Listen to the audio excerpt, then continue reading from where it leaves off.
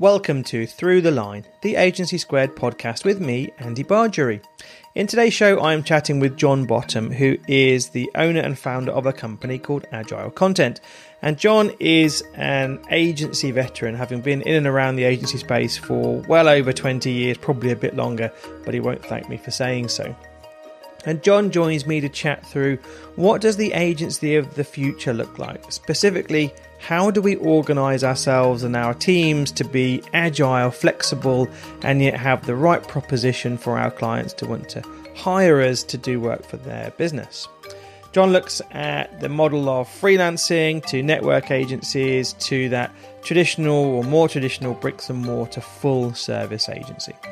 If you're thinking about how to structure your operations over the next 12, 24, 36 months or longer, then John's ideas should be of value to you. I hope you enjoy the show. John, how's it going? Welcome to the show. Thank you very much, Andy. How are you? I'm pretty good, thanks. Thanks for joining me. I'm pleased to have you on the show. I've known you for, I don't know how many years, but quite a few years now.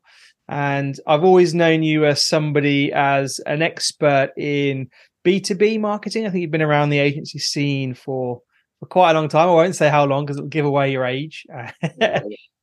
I've always been a B2B specialist, worked in a few different agencies, most notably, and for the longest time, I was part of the team behind Base One. That's right. I think that's where I first came across you, John, at Base One. I can't quite think what the context was, but I know after Base One, you went off to set up your own shop called Agile Content, didn't you?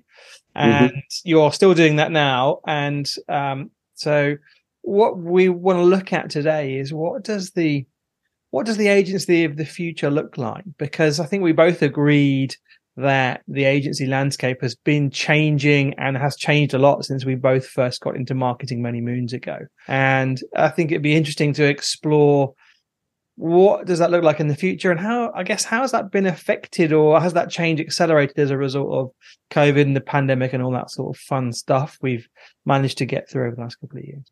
Yeah, I think that's a really interesting point. I mean, so many things that these days we probably missed the wave, have talked about the effect of the pandemic.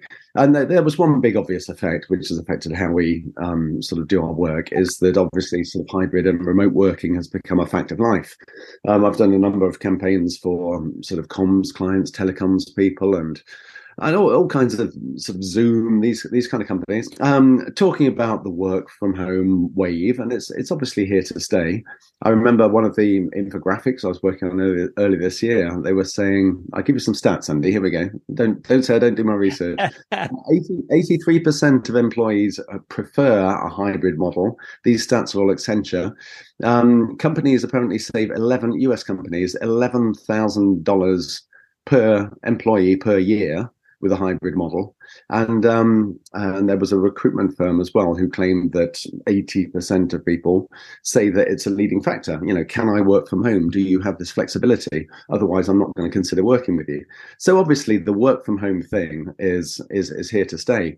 But what I thought was more interesting is how that has worked with agencies, because agencies have done this for some time. If you are an agency, a fundamental problem is that you have certain skills on board. You are a collection of skills, and that collection of skills is slightly inflexible. You have to completely utilize what you have. So if you have two copywriters, you need to work out that you have just the right amount of work for two copywriters. If you have SEO specialists, you better get in some SEO work, or they're going to be sitting on their hands while other people are busy. So there's a real challenge there for agencies. And they've always got around it because they can always rely on trusted freelancers to do that little bit extra to help them deal with the peaks and troughs. But now that everybody is working from home, and this is something that's absolutely transparent, nobody thinks twice about having a meeting with the CEO and you've got your dog in the room behind you and all the rest of it. Nobody thinks twice about it. So that's absolutely fine. And so what I got to wondering was, is it fine or is it not? Do old attitudes prevail when agencies talk about using freelancers? Because it may as well, if somebody is paid on a PAYE model as an employee, and so they're a trusted, permanent, full-time part of an agency, or if they're a contractor and they can pick them up and drop them as they want, or they can set up some kind of contract, that really shouldn't matter, or should it? That was what I thought was an interesting point, really. Yeah, and I think I can relate very heavily to this because, going back 10 plus years, I set up an agency called Klaxon that was based on that hybrid remote working approach where not everybody was a full-time member of staff. And you'll know this because you were one of the copywriters that I was trying to bring into projects on various occasions to try and bring your expertise to bear on my clients' challenges. And so I really believe in that hybrid model. And I think from an agency perspective, it gives you real flexibility on your service offering so that I don't have to sell the same thing all the time. When we created our positioning, there's a chap who worked for us called Ian Halpin. He came up with this expression. I don't think it's his, to be fair, but he used it very well. And it was something along the lines of, to a man with a hammer, every problem looks like a nail. So in other words, we've only got one solution to your challenge. That's all I'm going to sell. But as a hybrid, flexible approach, it wasn't like that. It was like, well, what is your challenge? Well, here are the 3 or 4 things we think you need to tackle, and we'll create a hybrid team of experts around how to overcome that challenge. So I'm totally bought into this approach, or at least I was back in the day when I was running my agency. But I had this conversation with a few client-side marketeers, particularly those working for big brands, and they really weren't that excited about it. They didn't see the advantage of me having a flexible team. To them, they saw lots of different individuals that they needed to then manage, rather than having a single solid bricks and mortar style agency that had all of those services under one roof. So from a client's perspective, they weren't so excited about this hybrid approach to running an agency.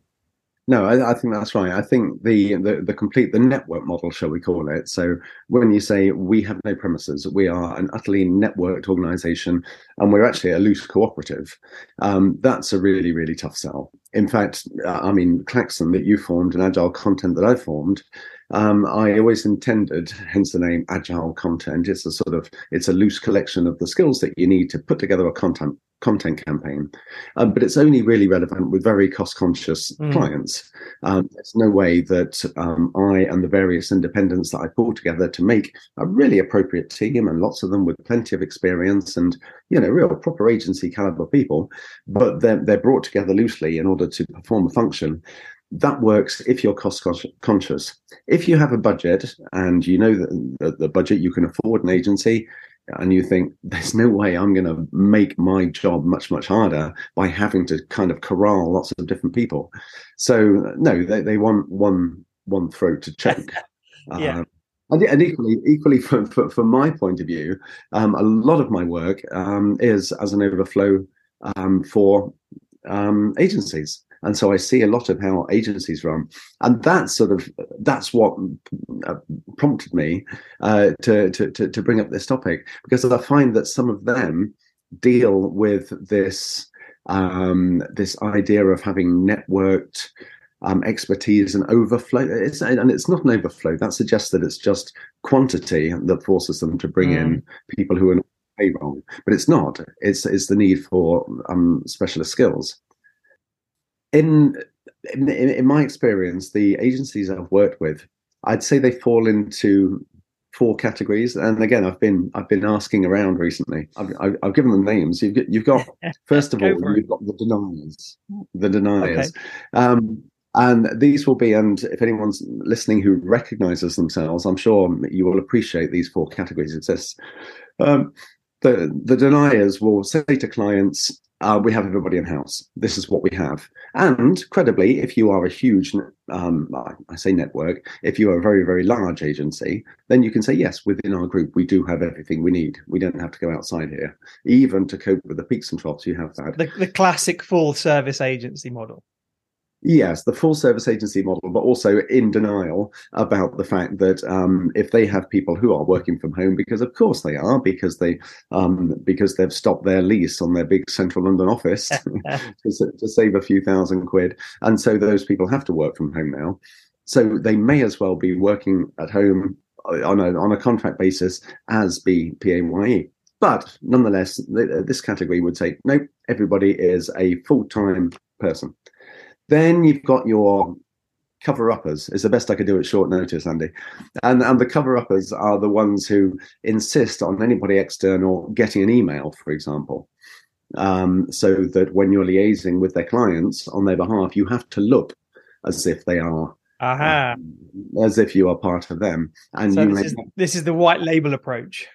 Well, it's the completely white. It's the white opaque label. You can't see past it. And so whiter than white. Yeah. And there, even though you're not, you would come across that. So they're also deniers, but in a sort of camouflage your involvement. Then you've got the compromisers, and I'd say this is the most honest way to go about it.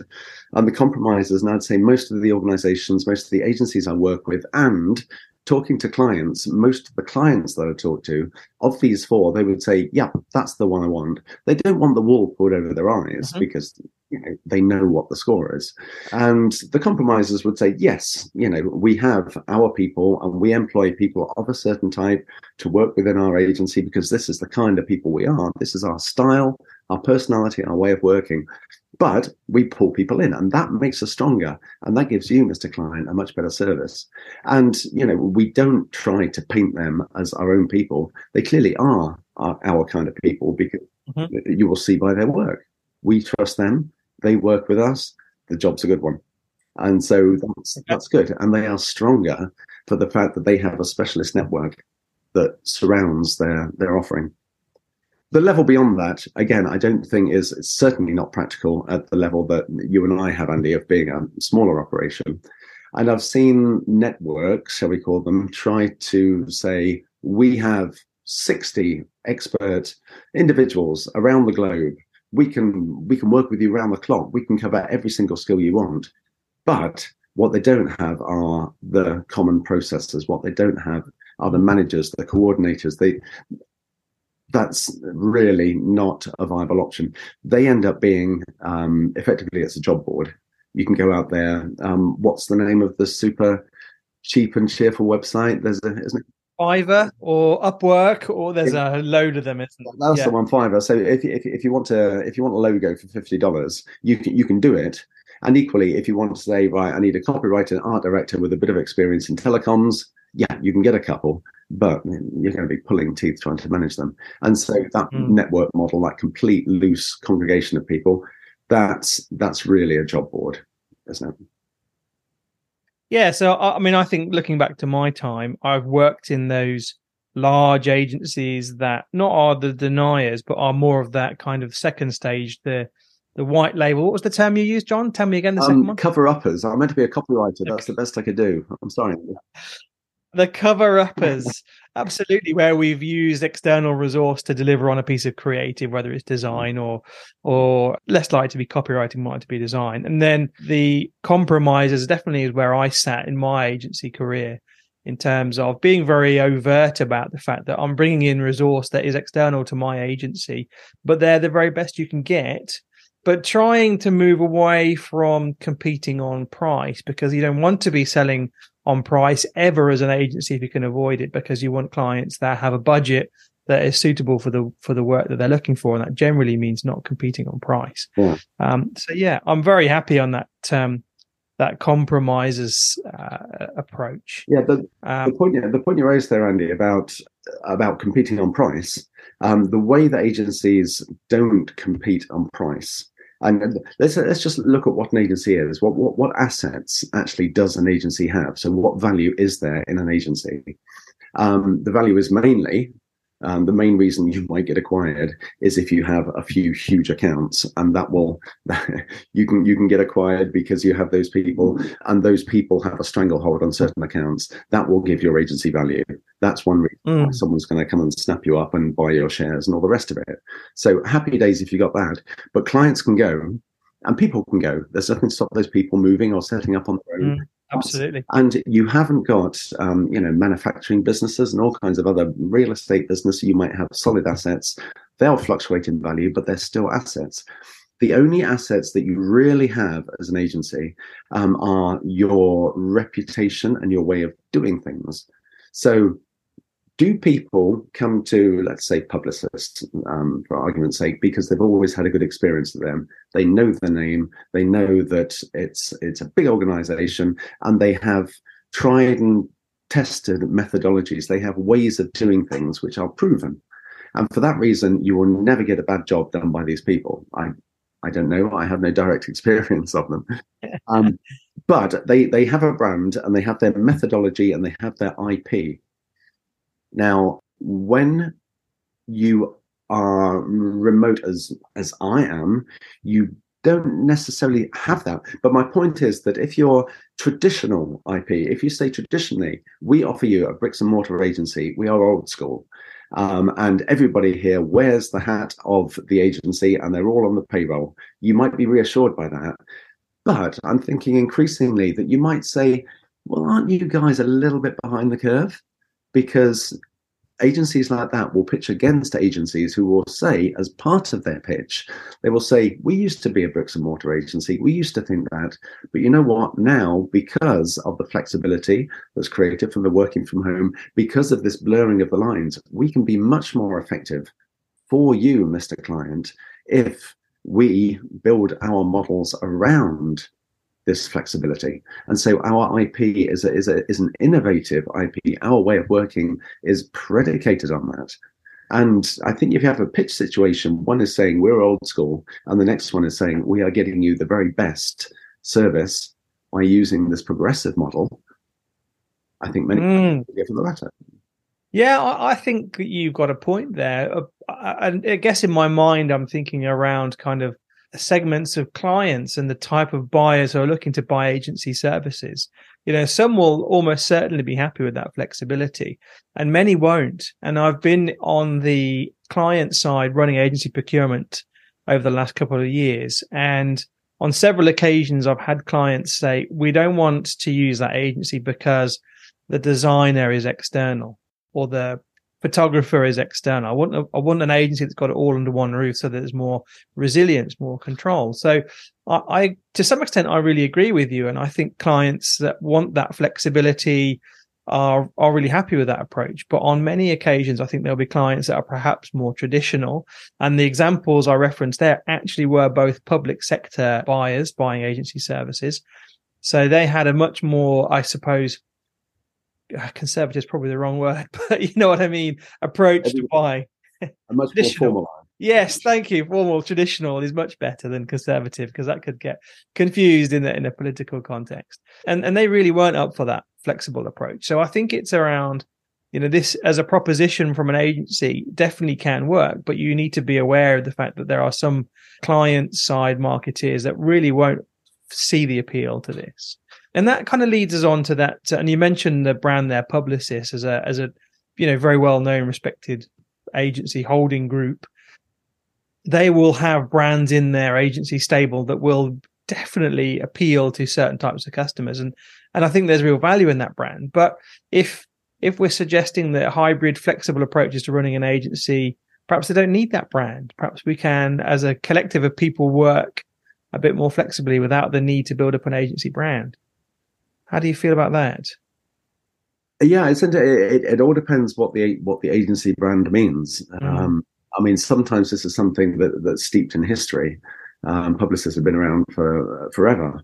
But often, I mean, agencies are frequently formed in the image of their founders. And somebody comes along and they say, you know, I think it's all about this.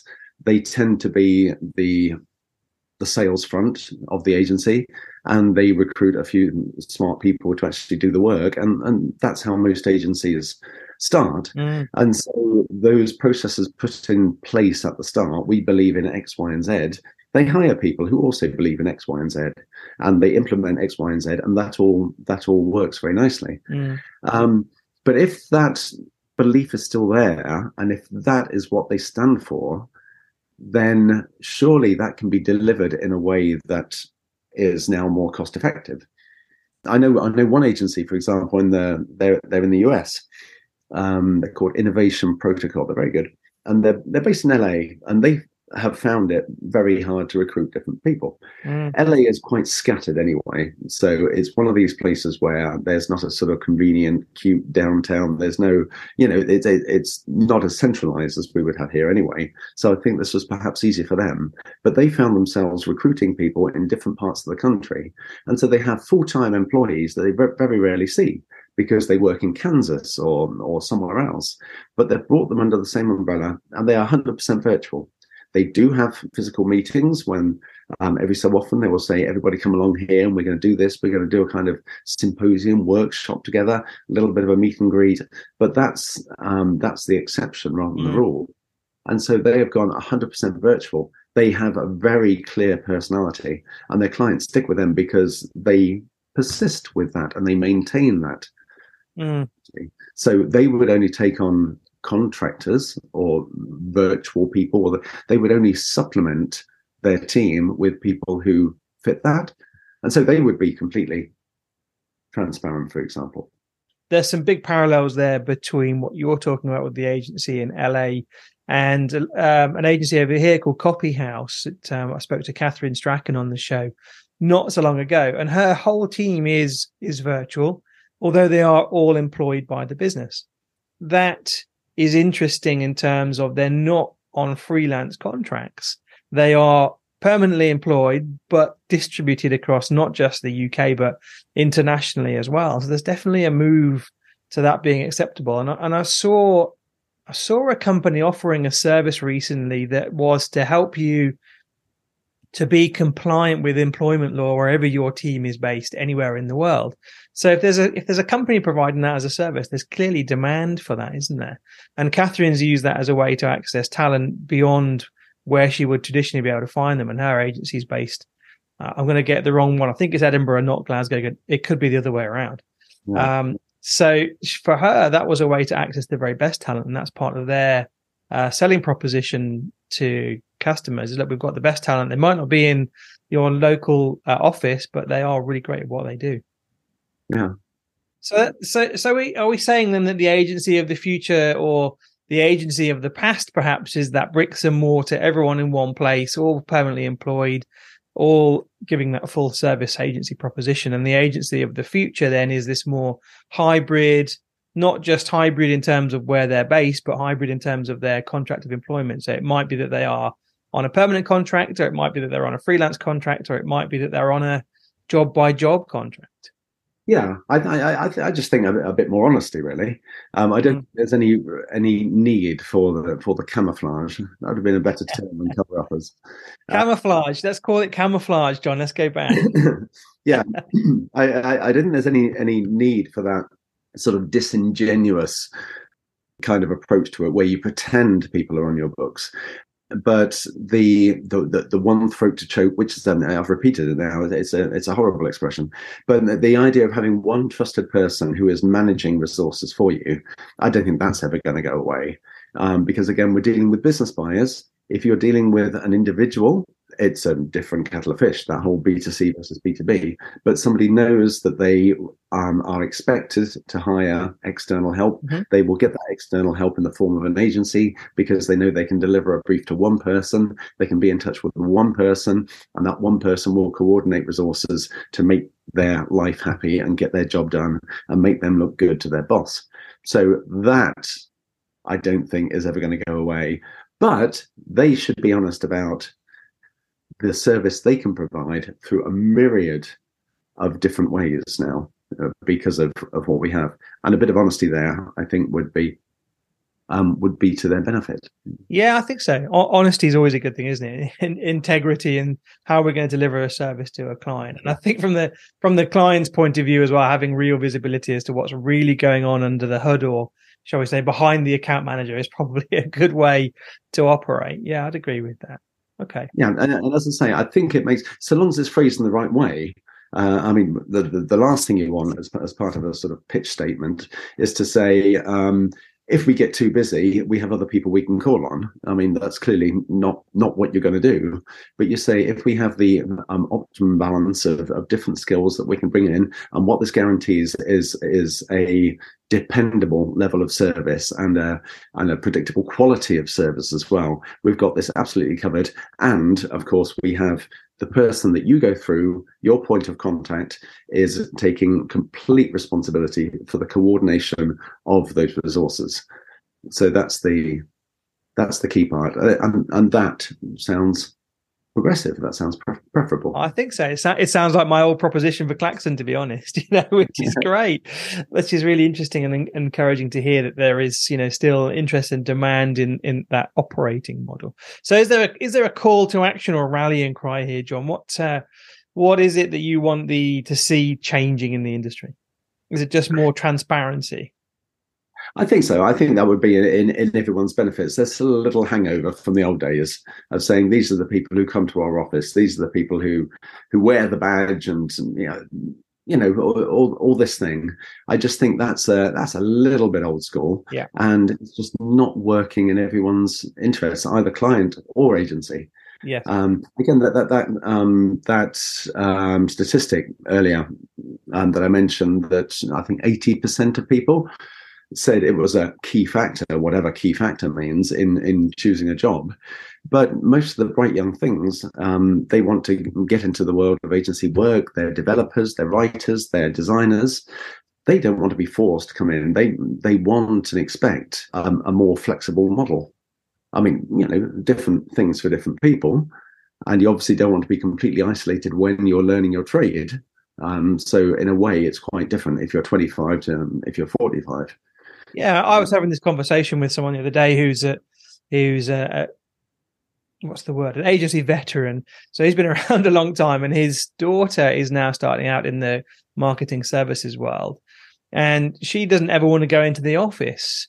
And from his point of view, and I really agree with him, is if you don't go into the office, how do you build those relationships and those networks? How do you learn from your peers who have been there 10 years before you and can share some of that expertise? So I think there's real value in giving people that flexibility, but also recognizing that there's a need for us oldies to pass on some of the wisdom that we've got stored up in our grey hair to the next generation of marketeers coming through.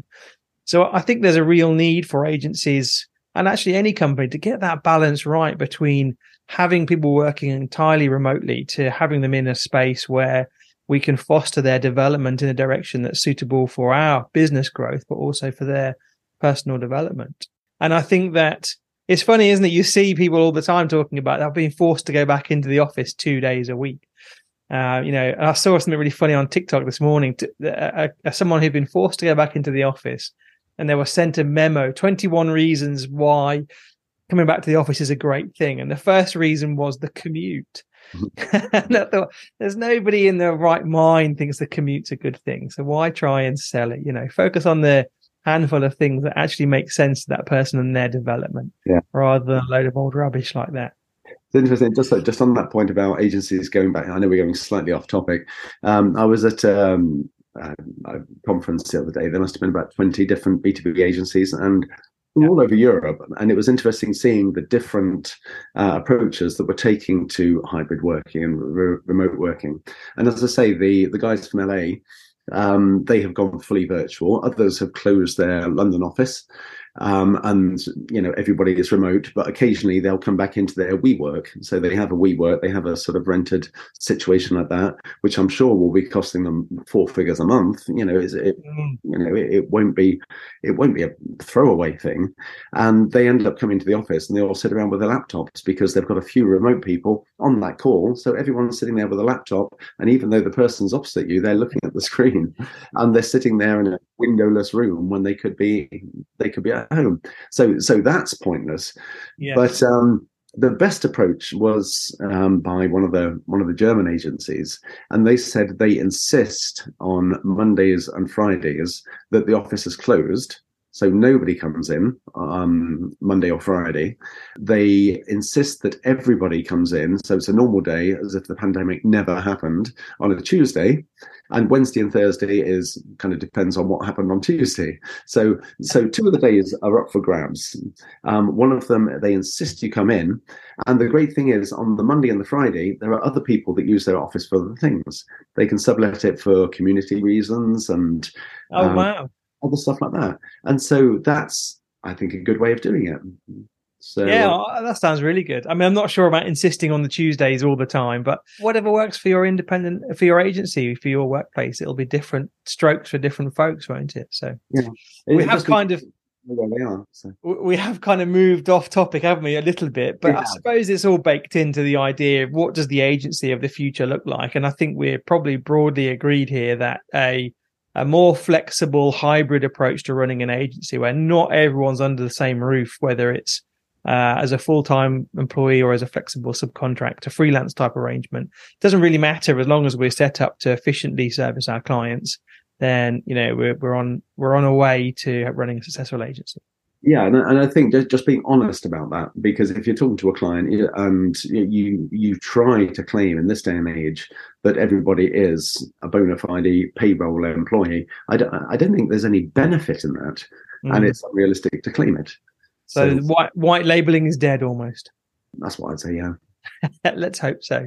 I've been on the white label end of conversations a few times. It's always a dreadful place to be. So yeah, and the last thing you want as an independent like myself is to have multiple emails, because you get an invitation to share the client's SharePoint, for example, and it's sent to your email, your sort of, I won't say fake, your camouflage email address. And of course, that means you need to have a different Microsoft login for that one. And you end up with multiple Microsoft logins. It's not good.